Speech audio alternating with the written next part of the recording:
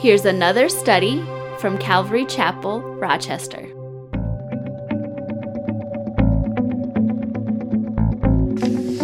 We are in 2 Peter, working our way through 2 Peter. So if you have your Bibles, you want to turn to chapter 1.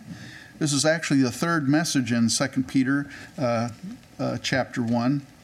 And one of the things that I mentioned as we kind of started in the book of Peter, or the letter of Peter, I should say, is that in 2 Peter, Peter uses the word knowing, some form of knowing. I think it's like 16 or 17 times. It's really important. So there's things that he's trying to communicate. As we discussed last week in verse 14, he knows that his life is drawing near. And the Lord Jesus, before he ascended into heaven, told Peter that, basically told him he would be martyred for his faith. And so Peter is now in the situation, he really senses that it's drawing near. And so he's conveying to his readers what's on his heart. And, you look at 2 Timothy. 2 Timothy, Paul, this is his last letter, and he knows that his days are drawing short. And you just sense the emotions in Paul's letter to Timothy, his second letter. Well, Peter's letter here, it's not to an individual, but it's to some believers, and he's laying out his heart. And what his heart is, he wants the believers to have a firm understanding about godly things. And one of the things that he wants them to know is about their scriptures, about the good news, the gospel of Jesus Christ. And so we are going to be looking at verses 16 to 21 this morning.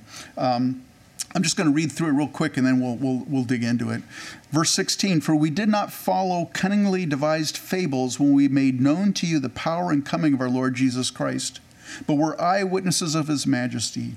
For he received from God the Father honor and glory when such a voice came to him from the excellent glory, 'This is my beloved Son, in whom I am well pleased.'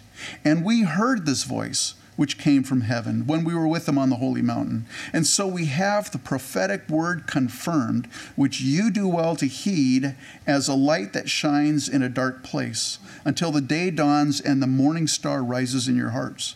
Knowing this," so here's this one knowing word, "knowing this first, that no prophecy of Scripture is of any private interpretation, for prophecy never came by the will of man, but holy men of God spoke as they were moved by the Holy Spirit." So I title this message, "Know Your Scriptures." Peter here says in verse 16, "For we did not follow cunningly devised fables when we made known to you the power and coming of our Lord Jesus Christ, but were eyewitnesses of his majesty." And of course, he's referring to the transfiguration, and we'll talk about that a little bit later. But he says that we did not follow cunningly devised fables. And there's one thing that you could not accuse the disciples of, and that was being gullible. They were not gullible. They were actually, kind of slow to believe. The Lord often rebuked them. You guys are you're not getting it, So they were not gullible pushovers. And we see that throughout the gospel. In John chapter 1, verse 45 and 46, Philip is introducing, he's trying to get Nathanael to come to see the Messiah. The Messiah is here. They've been, Jewish people have been waiting for the Messiah, and now Philip says, "Man, this guy's the real deal." And so he gets Nathanael, and what does Nathanael say? "Oh yeah, I want to go see him." What does he say? He says, "Can anything good come out of Nazareth?" So he wasn't a pushover. In fact, he was very skeptical, just based on where Jesus was born or where he was raised. In Luke's gospel, when the women come to the tomb and they find the empty tomb, and Mary Magdalene, Joanna, Mary the mother of James, other women, they run back to the apostles to tell the apostles, "The Lord is risen, the tomb is empty." And we're told that to the apostles, their words seem like idle tales. And they didn't believe them. It's like, you guys, they just didn't believe him. Again, they're not gullible. They're not pushovers. In Mark's gospel, later on, Jesus appears to two of the disciples. They're on their way down the road to Emmaus. And all of a sudden, Jesus is walking beside them and says, "Hey, guys, you got really a down look on your face. What's up?" And they say, "Man, where have you been? Yeah, it's almost like in their idiom, they're basically saying, have you been under a rock? They're like, have you not known what's going on? And they start talking about the Messiah and how they had all these high hopes, but now he's dead. And so Jesus is walking along and he spends time just going through the scriptures. Wouldn't you have loved to have been there? Jesus is giving a Bible study based on the Old Testament, all the prophecies about them. Well, he finally, they beg him basically to stay with them. They prepare a meal of wherever they're staying at. And as Jesus prays and blesses the meal, all of a sudden their eyes are open and they see that it's Jesus, the Messiah. And so they run back to the disciples. And we're told in Mark 16, they didn't believe them either. Here's two people said, we've seen the Lord. No, they don't believe him. Later on, Jesus appears to the 12 disciples, 11 of the disciples anyways. Thomas isn't there. And there he is. He just appears in the room with them where they're staying, and they see him. They see the nail prints in his hands. And so then they tell Thomas, man, you should have been here. Jesus is alive. And what does Thomas say? Thomas says, unless I see in his hands the print of the nails and put my fingers into the print of the nails and put my hand into his side, I will not believe. So what Paul is saying, or what Peter is saying, man, we didn't follow cunningly devised fables. We weren't pushovers. We weren't gullible. He says, but we were eyewitnesses of his majesty. And again, he is talking about the transfiguration. But backing up from the transfiguration, John says this in 1 John chapter 1, verses 1 and 2. He says, that which was from the beginning, which we have heard, which we have seen with our eyes, which we have looked upon and our hands have handled concerning the word of life. The life was manifested, and we have seen and bear witness and declare to you that the eternal life was with the Father and was manifested to us. The disciples had 3.5 years of walking around with Jesus, eating with Jesus, sleeping in the same room or the same place with Jesus, living with Jesus on a daily basis, 24/7. Now, when I come to church here, you might see me during the week off and on, or Lord willing, you definitely see me on Sunday mornings, and you kind of get an idea. And of course, I try to be the most polite, and I have my best face on Sundays and when you see me. But if you were to live with me 24/7, you go, okay. You get to know a person by being with them. Well, the disciples spent 3.5 years with Jesus. They knew that he was the Messiah. In fact, in John chapter 6, verse 69, Peter says this to Jesus. He says, we have come to believe and know that you are the Christ, the Son of the living God. I mean, it's just everything he did. It was just, okay, he's the Messiah. Well, after his crucifixion and after his resurrection, the disciples had 40 days to observe the risen Christ. In fact, when he appeared to the apostles in Luke 24, verse 38, he said this, why are you troubled, and why do doubts arise in your hearts? Behold my hands and my feet, that it is I myself. Handle me and see. For a spirit does not have flesh and bones, as you see I have. And when he had said this, he showed them his hands and his feet. But while they still did not believe, for joy and marvel, he said to them, you guys got any food? I'm paraphrasing. Have you any food here? So they gave him a piece of broiled fish and some honeycomb, and he took it and ate it in their presence. Because he probably knew what they were thinking. It's an apparition. It's a ghost. And Jesus said, hey, I'm hungry, man. You got something? And he ate in front of them, because a spirit doesn't eat, right? A spirit, is flesh and bones. Later on, and Paul records this in his letter to the Corinthians, his first letter to the Corinthians, he talks about all these different people. He mentions the men on the road to Emmaus, how they saw the Lord. He mentions all these different people. And then at one point in verse 6 of chapter 15, he says that after that, and he's speaking of Jesus, he was seen by over 500 brethren at once, of whom the greater part remain to the present, but some have fallen asleep. It's interesting that Paul mentions that. What he's basically saying is, hey, of the 500, there's a bunch of these people that are still alive, and you can go and talk to them, and you can ask them, am I making this up, or did they actually see the Lord Jesus Christ? So the disciples weren't pushovers. But they became believers as they saw the resurrection of Jesus. They saw Jesus resurrected. Now, one of the things that I want to point out about Scripture is that accuracy is important. I mean, it's important for you and I, right? We want to know that the Bible that we're reading is the same word that was spoken. You know, did somebody just make this up, or, you know, did things get lost? I mean, it's been 2,000 years. Maybe maybe it's not as accurate as we think it is or we hope it is. Accuracy is important to you and I today. But can you imagine to the first century, the early church, how much more important it was to them? And the reason why I say that is because they were being martyred for believing in Jesus Christ. You read Fox's Book of Martyrs of all these people, all the Christians, and how they were brutally murdered, for their faith in Christ. So they wanted to know, man, is this really true? Did Jesus really rise from the dead? How do you know that these things happen? Accuracy was very important to them. And so Paul says, we did not follow cunningly devised fables. And you could just substitute the word myths.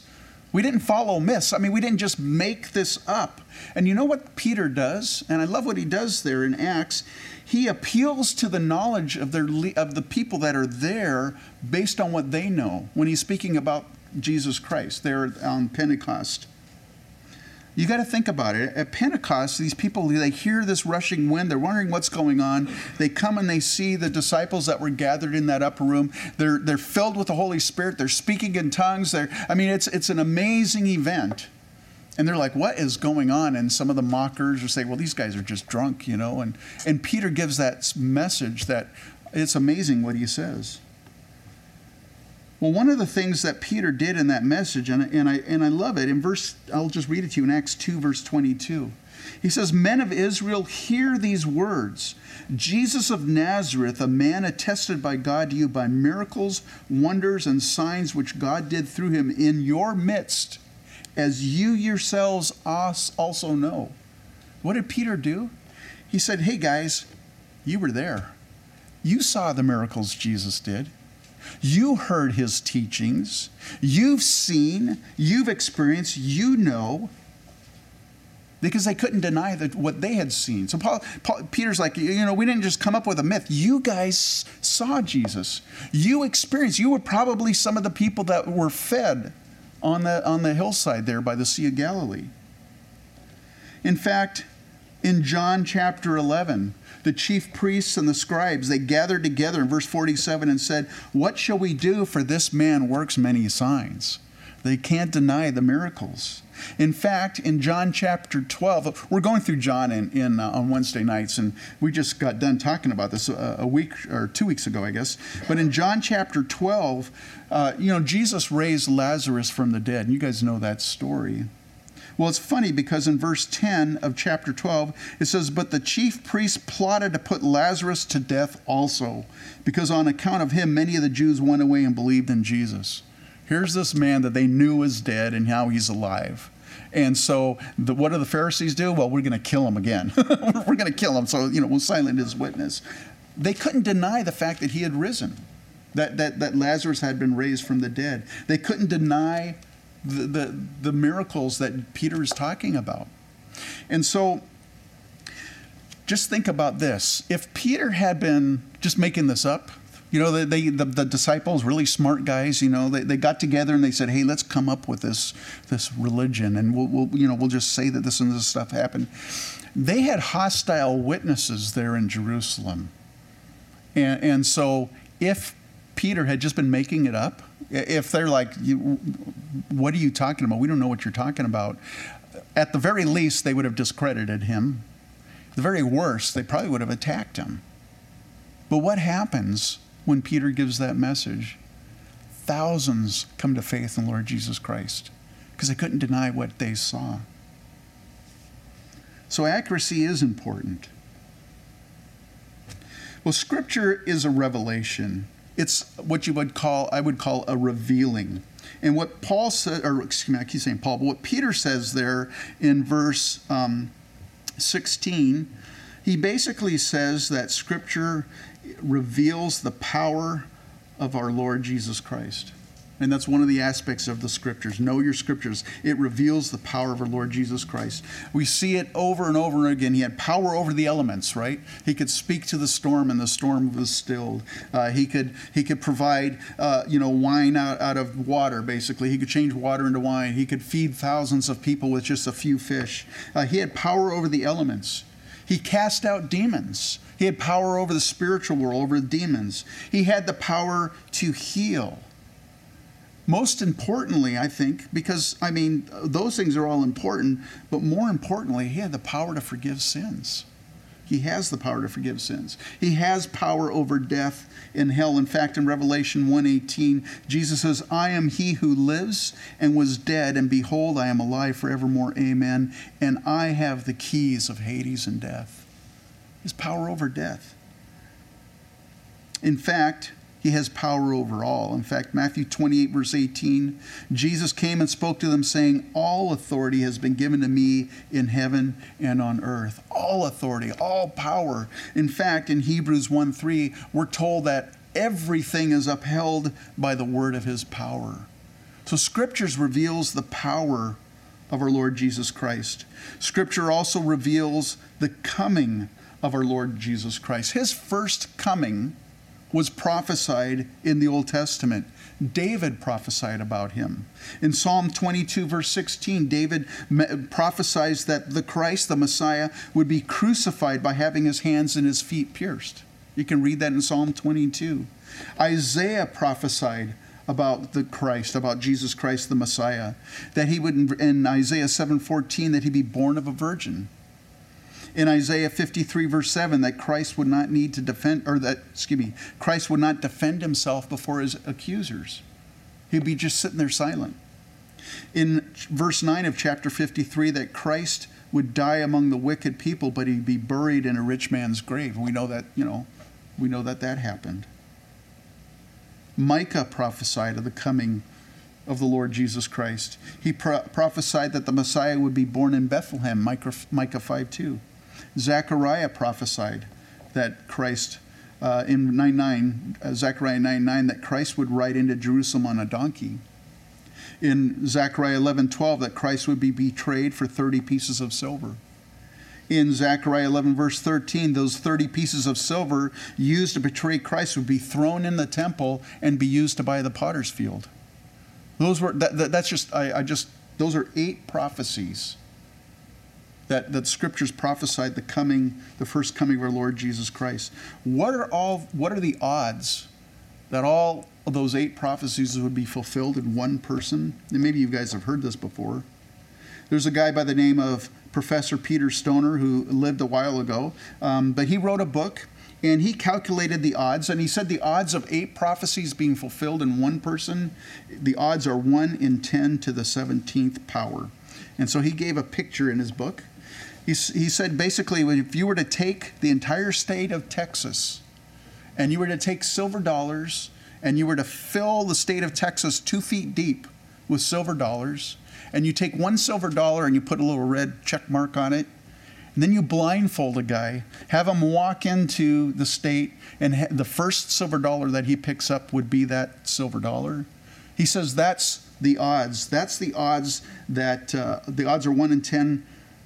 Odds are 1 in 10 to the 17th that the first silver dollar that he picked up would have that red mark. That kind of gives you an idea of the odds of 8 prophecies being fulfilled in one person. Well, we know from Scriptures that Christ not only fulfilled 8 prophecies, he didn't fulfill just 18 prophecies or 80 prophecies or 180. He fulfilled over 300 prophecies in the Old Testament in one person, in Jesus Christ. So his first coming was prophesied accurately and literally. Well, we also know Scriptures prophesies his second coming, which hasn't happened yet, obviously. But let me just say this. If the prophecies of his first coming were fulfilled so accurately and so literally, you don't have to be go through mental gymnastics to go, Christ was born of a virgin, but, it wasn't really a virgin, but, the person kind of considered themselves. No, Mary was a virgin, okay? It was literal and it was accurate. And so I look at all these Old Testament prophecies of his first coming, and they're literally and accurately fulfilled. Well, what makes me think that now the prophecies of his second coming are going to be symbolic. You know, there's prophecies about Christ reigning on the earth for 1,000 years. We call that the millennial reign of Christ. And there's a lot of people say, well, that's just symbolic. Or the return of return for his bride, the church. You know, I've been told that that's a pipe dream for escapists. You know, he's not literally going to do that. And so we look at the Old Testament, at his first coming, man, they are accurately fulfilled. I believe his second coming is going to be just as accurate as we read in Scriptures. So the Scriptures reveals the coming of Christ. Continuing on here in verse 17, Peter says this, "For he received from God the Father honor and glory when such a voice came to him from the excellent glory. This is my beloved Son in whom I am well pleased. And we heard this voice which came from heaven when we were with him on the holy mountain." Again, that's referring to the transfiguration. You know what's interesting about this? It's recorded in 3 Gospels. It's recorded in Matthew, Mark, and Luke's Gospel. None of them were eyewitnesses. They were what I would call ear witnesses. They heard it firsthand from the apostles that were there. And notice that Peter says we were there. What he's speaking about is Peter, James, and John. They were the 3 eyewitnesses to Christ's transfiguration. And so what Peter is basically saying is, hey, we were there. We saw. We heard. What was the purpose for the transfiguration of Jesus Christ anyways? What did it accomplish? Why did it take place? Well, it's interesting. If you were to go to each one of those gospel accounts, Matthew, Mark, and Luke, and you just read where you find in Scriptures where those chapters are, if you just look about a verse or 2 ahead of that, in each one of those accounts, Jesus tells his disciples something. And I'm going to read a couple of them to you. Matthew 16, verse 28. Jesus said, "Assuredly I say to you, there are some standing here who shall not taste death till they see the Son of Man coming in his kingdom." The next thing you read is the transfiguration of Christ. Mark 9, verse 1. "And he said to them, Assuredly I say to you, there are some standing here who will not taste death till they see the kingdom of God present with power." And then if you also looked at Luke, we won't read that one, but it's almost the same word for word as what I just read to you. What took place shortly after that, those verses that I read? If you look in the Gospels, Jesus takes Peter, James, and John with him on a mountain to pray. And let me read Luke chapter 9, verse 29 to you. It says, "As he prayed, the appearance of his face was altered, and his robe became white and glistening, and behold, 2 men talked with him, who were Moses and Elijah, who appeared in glory and spoke of his decease, which he was about to accomplish at Jerusalem." One outcome of the transfiguration, I believe, is that Peter, James, and John saw Christ in his glory, in what he will be in his glorified state in heaven, his glory, his kingdom, and power. That they're the witnesses of that. They got a foretaste of that. Another outcome of the transfiguration, Peter, James, and John heard for themselves the Father confirming the glory and majesty of the Son. There's 3 times in Scriptures where the Father speaks and people hear it. Some people don't hear it. Some people think it's lightning. Some people think, what was that sound, But there's 3 times when the Father speaks about Christ. First time is at his baptism. Second time is here at his transfiguration. And then the final week when Jesus is in Jerusalem in John chapter 12, verse 28. There's another time when he speaks. 3 times. When the Father spoke to Peter, or spoke there on the mountain of transfiguration, that confirmed to Peter what he had already said. If you recall back in Matthew 16:16, Jesus is saying to his disciples, "Hey, who do you say that I am?" And Peter says, "You are the Christ, the Son of the living God." Now he said that. In fact, Jesus tells him, "Hey, you didn't come up with this on your own. It wasn't flesh and blood didn't reveal this to you, but my Father who's in heaven revealed that to you." And so Peter is saying it, I believe, by faith. But here at the Mountain of Transfiguration, the Father is confirming what Peter had already said. It's interesting, is, if you read the account of the Transfiguration, the Peter, I can identify with Peter because he starts falling asleep when he shouldn't be. I remember being in serious conversations with people, and their voices are so nice and pleasant that I just start going, like trying to stay awake while they maybe got narcolepsy. I don't know what. Peter falls asleep at the most inopportune time. There he's on the mountain. Maybe it was, maybe they're out of breath, climbing a mountain, and Peter sits down, and it's like, they had a long day ministering with the Lord, whatever. They're starting to fall asleep, and you guys know the story. And then all of a sudden he wakes up, and there's Moses and Elijah, and Jesus is glorified, and Peter doesn't know what to say, and I can identify with that. So he says something because they don't know what to say. So he just says, "Hey, let's put up 3 tabernacles, one for you, one for Moses, one for Elijah." And the Father rebukes Peter, right? I mean, that's what happened. It's basically a rebuke to Peter. This is my beloved son, hear him. In other words, Peter, you're trying to put Moses and Elijah on the same plane as Jesus Christ, and he's not. So this account that Peter is referring to, it actually wasn't a rebuke for Peter. But now, these many years later, he's looking back on it, and it was a rebuke, but what was once a rebuke is now a comfort to Peter. It's something that bolstered his faith, and now he's sharing it with those around him. Another probable outcome of the Transfiguration, and I'll say probable because I'll just say it's probable, was that the Father, I think, used this to strengthen the Son for Jesus Christ for what was, shortly to happen ahead. We know that Jesus was fully God. But we also know that Jesus was fully man. And Hebrews 4, verse 15 says, "For we do not have a high priest who cannot sympathize with our weaknesses, but was in all points tempted as we are, yet without sin." And so I think one of the reasons for the Transfiguration was to encourage Christ himself, because he was a man. He was tempted like you and I were tempted. He got tired like you and I get tired. He probably got frustrated just like you and I get frustrated. He dealt with all those emotions and all those things that you and I deal with. And so I think there the Father gave him a glimpse. One thing, whenever I read about the Transfiguration, I always think back about Moses. Because Moses is there, appearing there. And why I always think about that is because I remember back in Exodus. Remember when Moses misrepresented God the Father? What did God say? God said, "You're not going into the promised land. You can go up, I'll take you up onto this mountain. You can look at it, but you're not stepping foot in it." What happens here?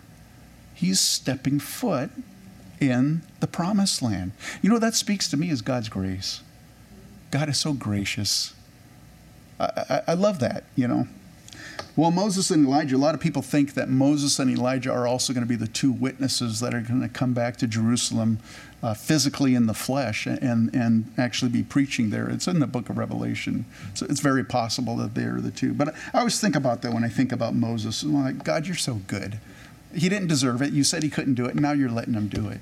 And God treats me that way too. I don't deserve the blessings that God, pours out in my life.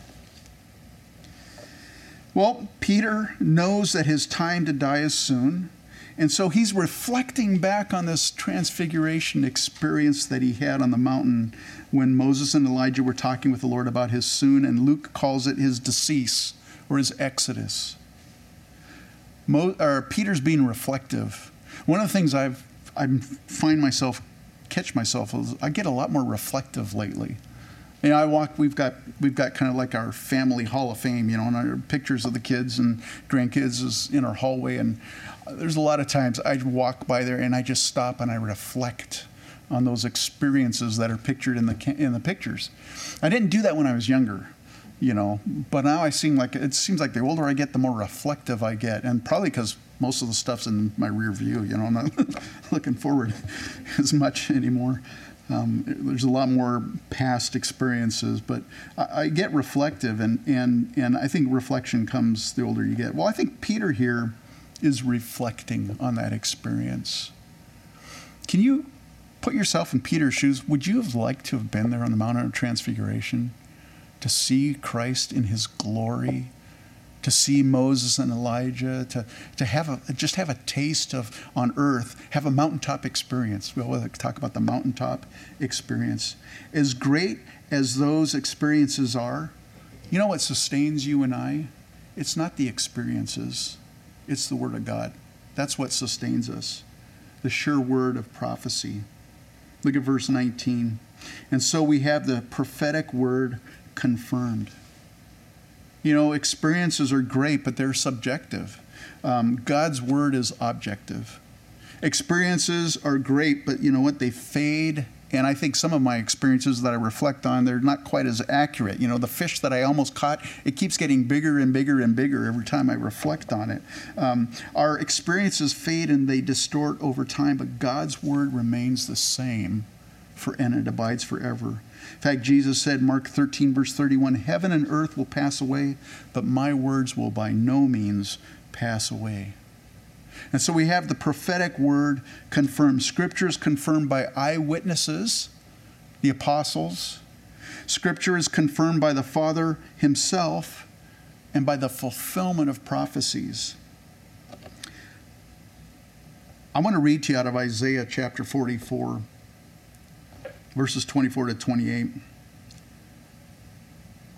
Thus says the Lord your Redeemer, and he who formed you from the womb.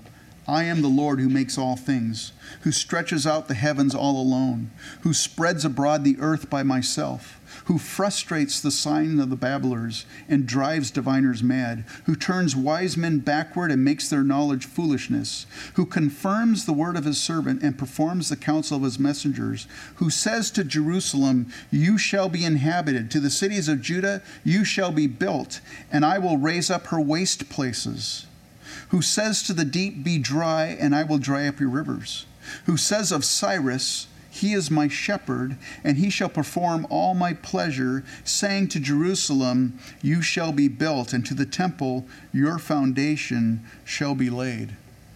I love that. I love that prophecy because Isaiah gave it. He was a prophet to Judah. This prophecy he gave was even before the Babylonian captivity.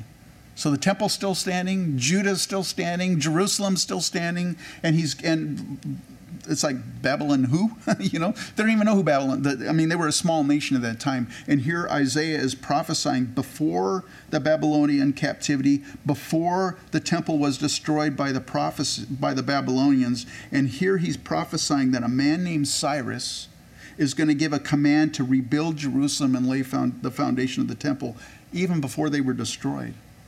And he's named by name in scriptures 220 years after this prophecy. King Cyrus of Persia gives the command for the Jews to rebuild the temple and to rebuild Jerusalem. That is just one example out of many examples of the prophetic word confirmed. I mean, you guys, we have a treasure in God's word here. The Lord God said this in Isaiah 46, verse 9, remember the former things of old, for I am God and there is no other. I am God and there is none like me, declaring the end from the beginning, and from ancient times things that are not yet done, saying, my counsel shall stand, and I will do all my pleasure. So, you know,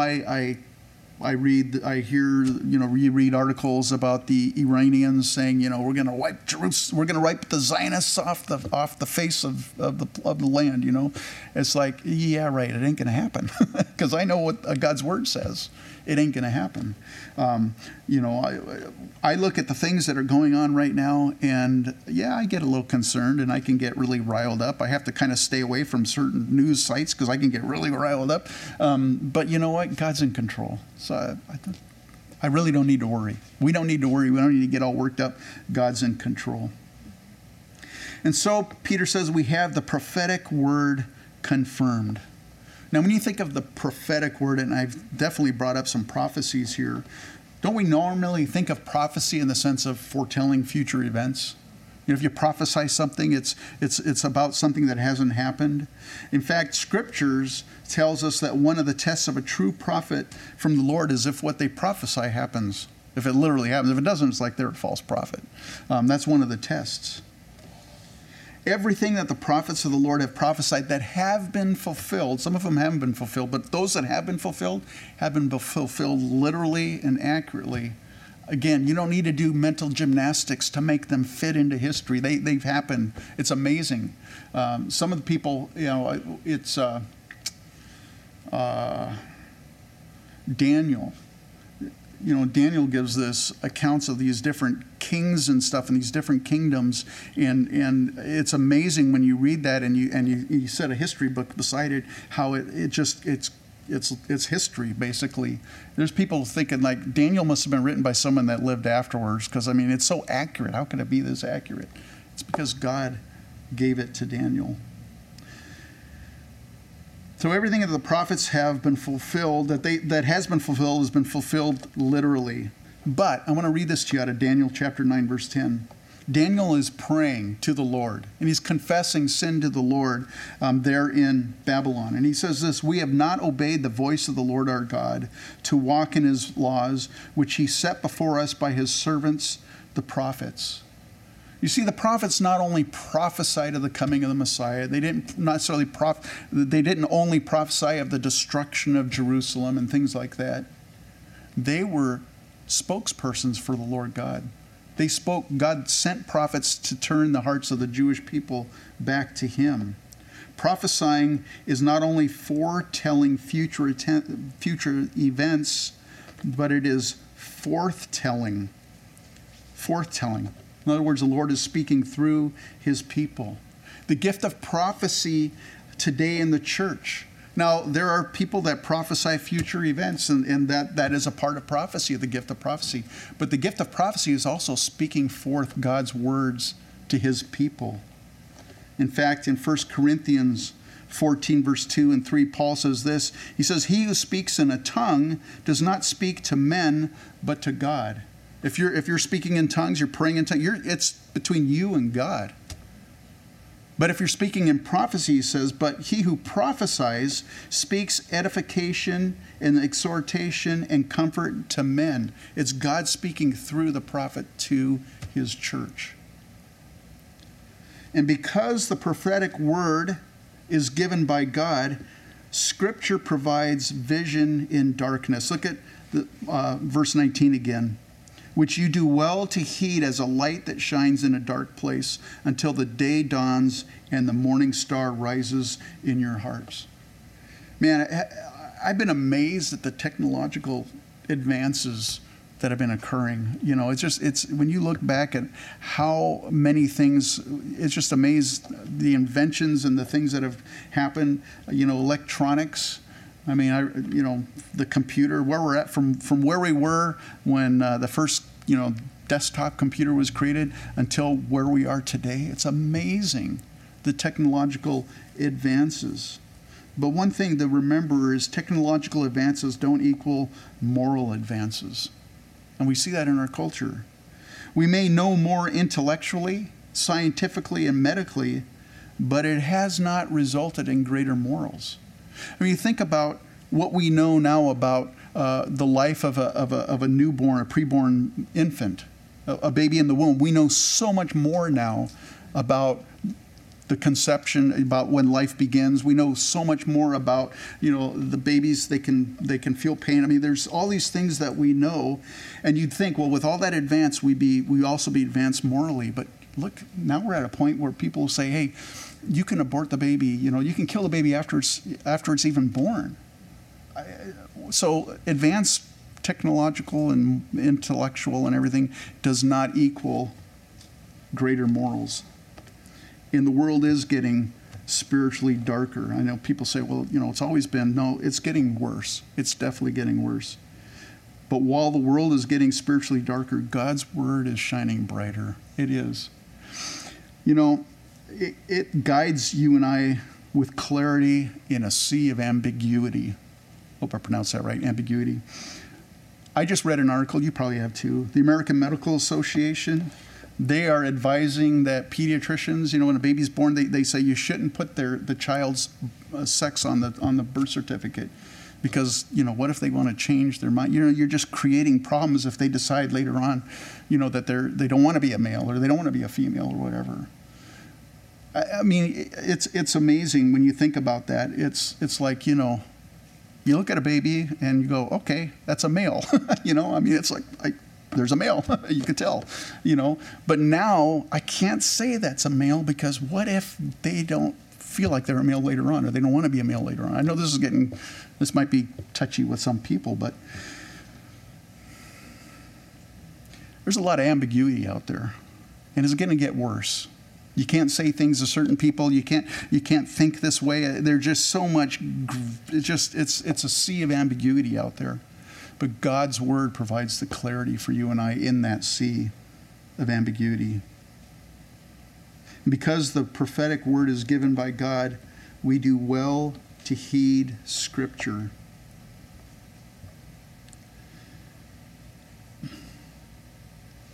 Matthew Henry said this based on that verse.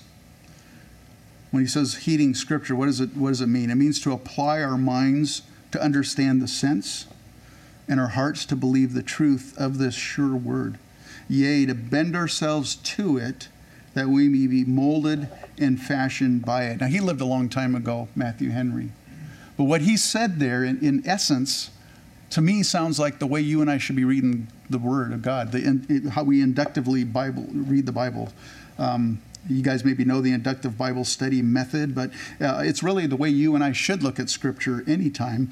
And that's, first of all, with observation, right? You read the Scripture, you read who it was written, who wrote it, who it was written to, what's being written, where is it written, when is it written. I mean, all those things come into play to get the context of Scripture. Because so many times people take a Scripture and they take it out of context, and it's like, yeah, you're making something out of that, but that's not the context of which it was given. So we've got to be careful there. So we want to observe it and get the right context. Then we want to interpret it. Well, what does it mean? What is God trying to say? Well, what's the truth in here?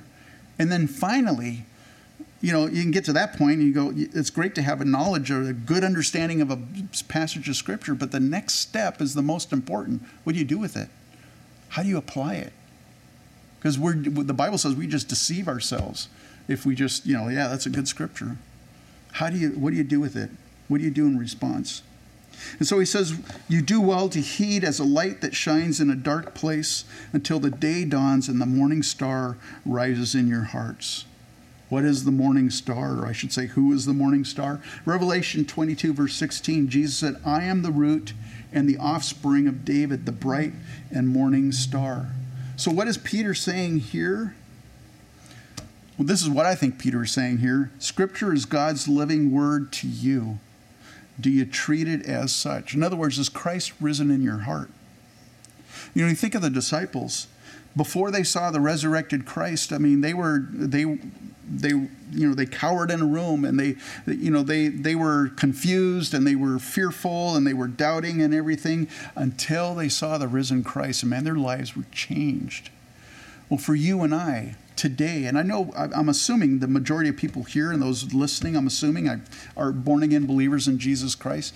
But listen, is Christ alive in your heart this morning?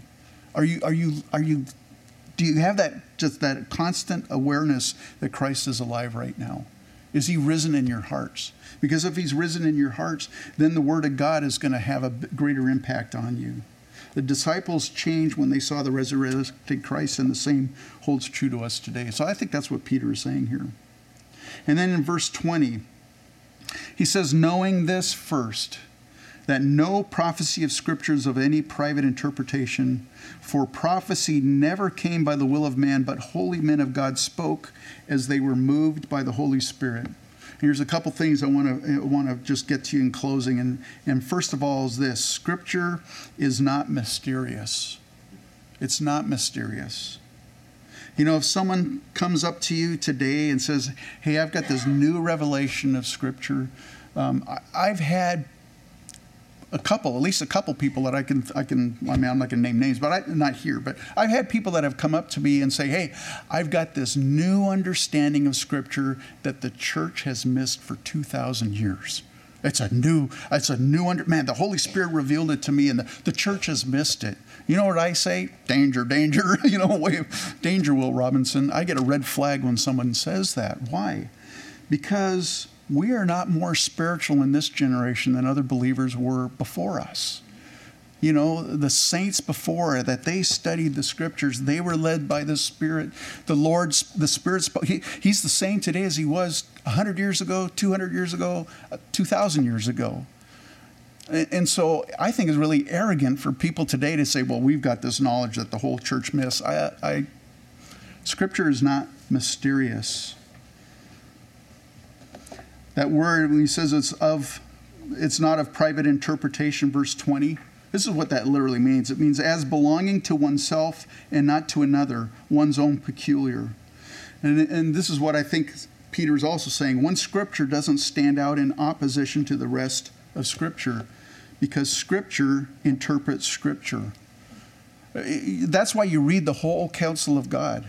You know, we work our way here at Calvary Chapel. I have taught through the entire Bible here. If you've been here from the get-go, my wife has. She hasn't had a choice. She's had to been here. So she's begun through the entire Bible with me. But I do that. I go through the entire Bible. And because the whole counsel of God, in fact, Paul says all Scripture, 2 Timothy 3:16, all Scripture is given by inspiration of God and is profitable for doctrine, for reproof, for correction, for instruction in righteousness, that the man of God may be complete, thoroughly equipped for every good work. Scripture interprets Scripture. You can take any Scripture in the Bible and you can isolate it. You can take it out of context. You can isolate it by itself, and you can basically come up with any kind of weird doctrine that you want to. You can do it, and people do it. But what you have to do is you have to take Scripture. It doesn't stand alone. You have to take it and compare it with other Scripture, because Scripture interprets Scripture. The next thing is that Scripture is given by the inspiration of the Holy Spirit. What does that mean? It literally means God breathed. He spoke through men who were moved by the Holy Spirit. Now, I'm just going to say this, and hopefully you won't know this true, but the Holy Spirit's not inspiring men now today to write new scriptures. You know, he's not doing that anymore. The testimony of the Word of God is complete. There is no new revelation of Jesus Christ. So if someone shows up at your door and says, hey, we have another revelation of Jesus Christ, it's complete. So the Holy Spirit is not doing that. But what I want to bring out in this closing here is because men, it says there, verse 21, for prophecy never came by the will of man, but holy men. What does that mean? They were just really super holy? No, they were set apart. They had set their lives apart for God. They were holy men who were moved. Holy men of God spoke as they were moved by the Holy Spirit. Think about that. Here's a person, whichever gospel writer or one of the prophets of the Old Testament, you know, here they are, they're set apart for God, they're living their lives for God, and the Holy Spirit leads them to write Scripture. And today we have Scripture that provides clarity in a sea of ambiguity. All this junk that's going on today, God's Word is still relevant. It's the truth. It's the light that we need in this darkness around us. But I think about that. I think about that for you and I. Now, if you come up to me after the service and say, the Holy Spirit's inspired me to write another gospel, I'm going to say, you know what, don't do it. But I think about this. Isaiah 48, verse 17, thus says the Lord your Redeemer, the Holy One of Israel, I am the Lord your God who teaches you to profit, who leads you by the way you should go. And so I just think about these men that were led by the Spirit. They submitted their lives to the Spirit, and the Spirit led them to write the Scriptures. What an amazing thing, how they were used, that's even impacting us today. Well, again, the Holy Spirit's the same yesterday as he is today, and he wants to do a work through each one of us too. An amazing work, an impacting work if we'll submit our lives to him. Now again, he's not going to inspire you to write Scripture. He might inspire you to write a song or maybe to write a book or something, but not Scripture. But he wants to do a work in each one of us, an amazing work, just like he did through these writers of the Gospels and the Bible. So I just want to close with that, in fact, let's pray. Let's close in prayer about that.